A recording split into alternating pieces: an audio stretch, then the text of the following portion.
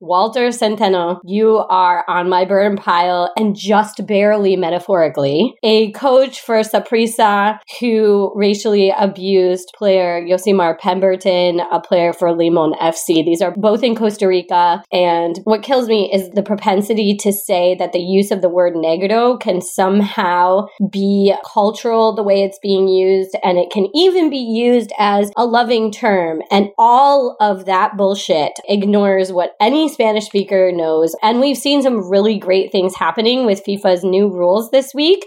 For the first time, a match in Brazil was stopped because of homophobia. The game in Costa Rica also should have been stopped. We need to see all these games being stopped when there's these incidents of racism, homophobia, and gender violence. So I want to throw on the burn pile the ways in which people try to defend their racism by manipulating basic language.